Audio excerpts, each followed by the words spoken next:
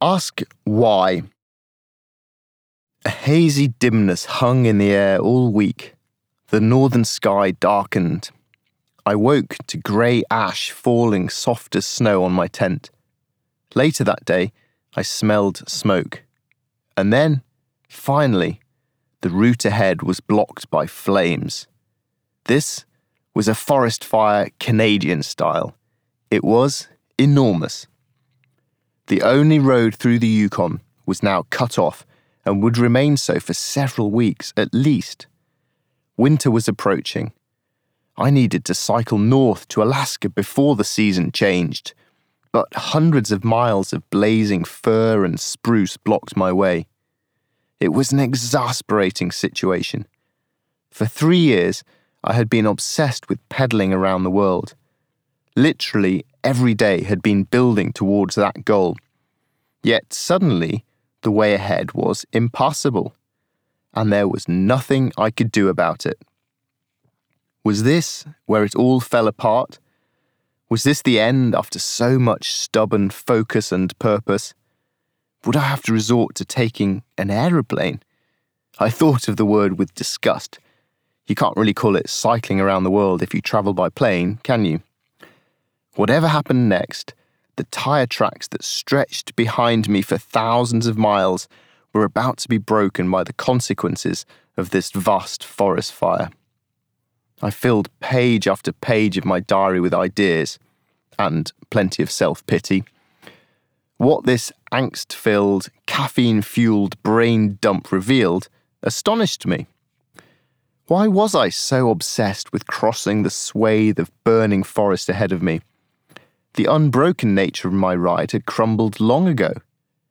An enforced armed police convoy in Egypt, some blatant cheating to get to a TV in time to watch a football match in Tanzania, another escort through a tunnel high in the Andes. I could not claim that the ride's purity was why I felt compelled to keep pedaling. I poured more coffee and kept writing. My scribblings eventually teased out an epiphany from the depths of my Neanderthal brain. I was out here in the Yukon, thousands of miles from home, pretty much broke, years without seeing my family, in pursuit of something hard and meaningful, if only to me. That was what felt important. That was why I was doing this. I was not cycling around the world in order to cycle around the world. After 30,000 miles, the novelty of riding my bike was wearing off anyway. In fact, I was cycling around the world to live adventurously. I had not appreciated the subtle difference until now. This clarification made my situation much clearer and opened up possibilities. The question I needed to ask was no longer, how can I keep cycling around the world?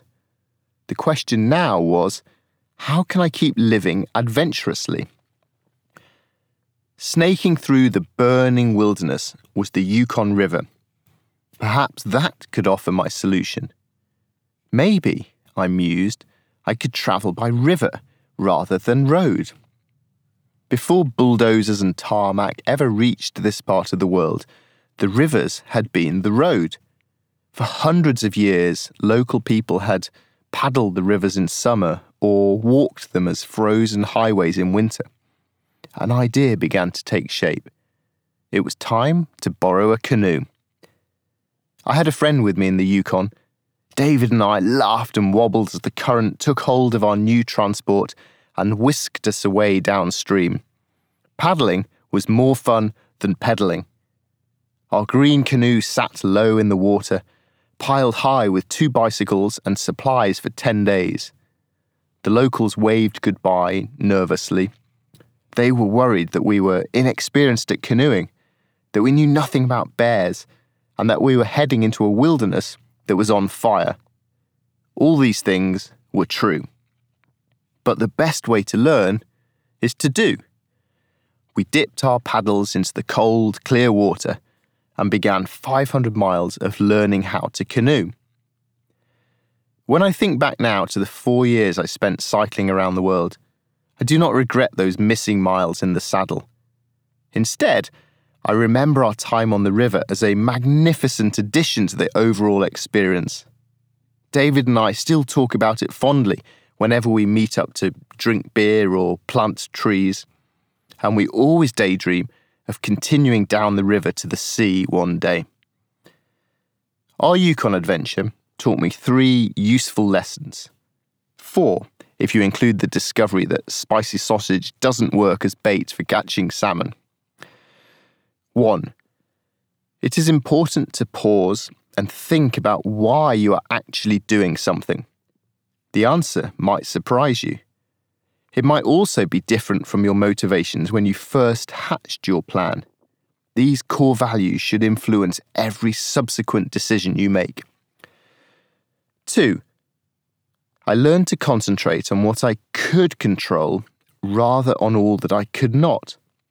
There was little point getting angry at millions of acres of blazing forest and a squillion mosquitoes.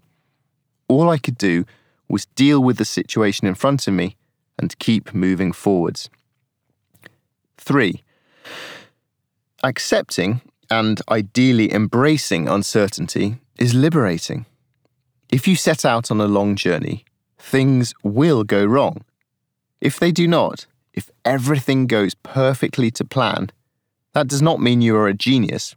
It means your goal was too modest. You will encounter forest fires and have to gamble on climbing into a wobbly canoe and seeing what happens.